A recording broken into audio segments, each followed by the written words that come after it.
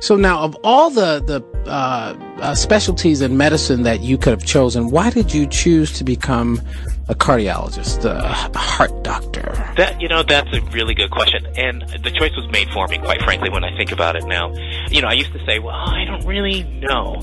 But think about it, Kevin. The book that I used, that anatomy and physiology book that your mom used in nursing school that I got when I was 11 years old and was reading, and I was drawn toward the cardiovascular system, the circulatory system. Mm-hmm. I don't know why, but it was the system that I spent the most time in.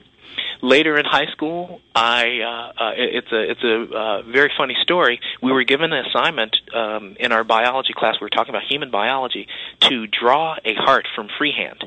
Well, I was 14 years old as a freshman in freshman biology, and what my teacher didn't know is that I was drawing hearts since the age of 12 freehand. Well, we had an assignment to bring that in. It turns out that I turned in the heart that I had been drawing for 2 years to her, and apparently she thought that I copied this out of a book. Wow.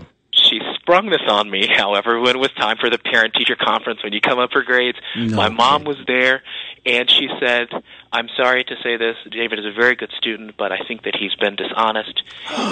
She pulls out the drawing and says, he has copied this drawing when we asked him to.